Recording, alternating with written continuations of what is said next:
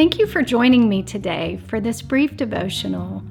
My hope is that your heart will both be encouraged and challenged. Good Monday morning.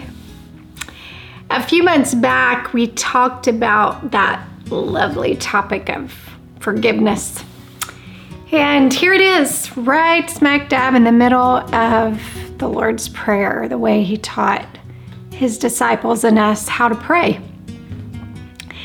And He says it this way. He says, "Forgive us our debts as we forgive our debtors."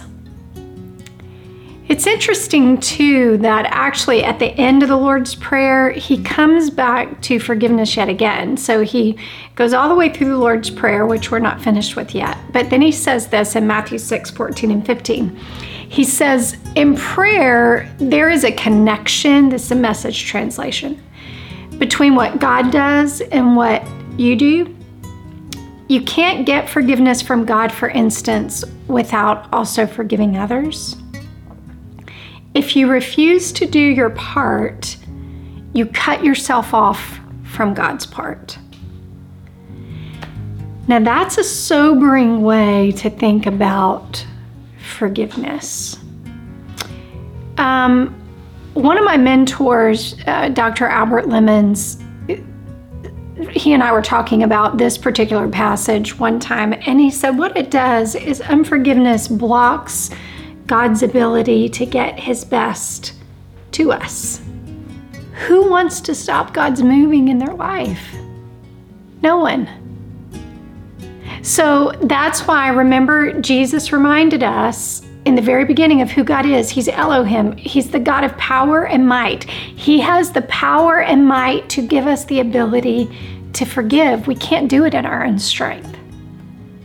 There's nothing inside of our flesh nature that can forgive by its own nature. It takes the nature of God in us to produce forgiveness. But it is so vitally important that after Jesus teaches us how to pray it, He comes back to it and shows us the consequences if we do not walk in paths of unforgiveness. So as we have many times recently, I want you to ask yourself a few questions. Who do I need to forgive?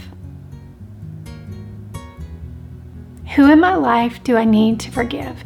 Then ask yourself this question: what is unforgiveness stealing from me?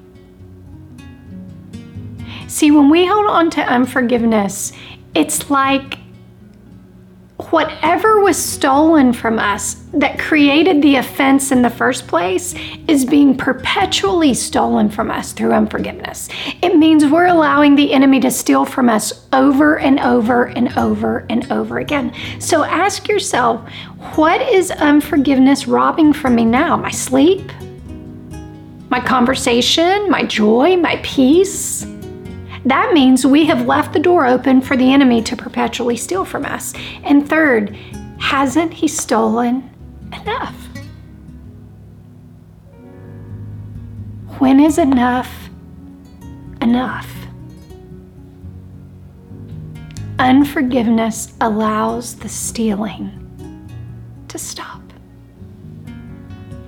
It removes the noose from around our own neck.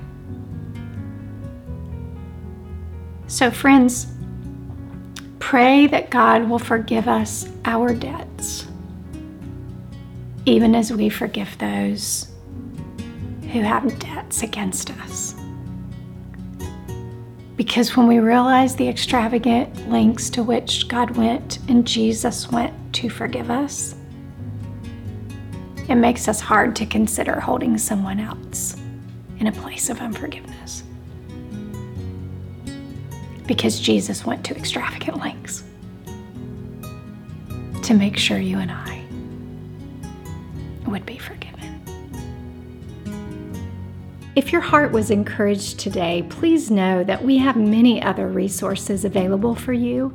You can discover all of those at reclaiminghearts.org.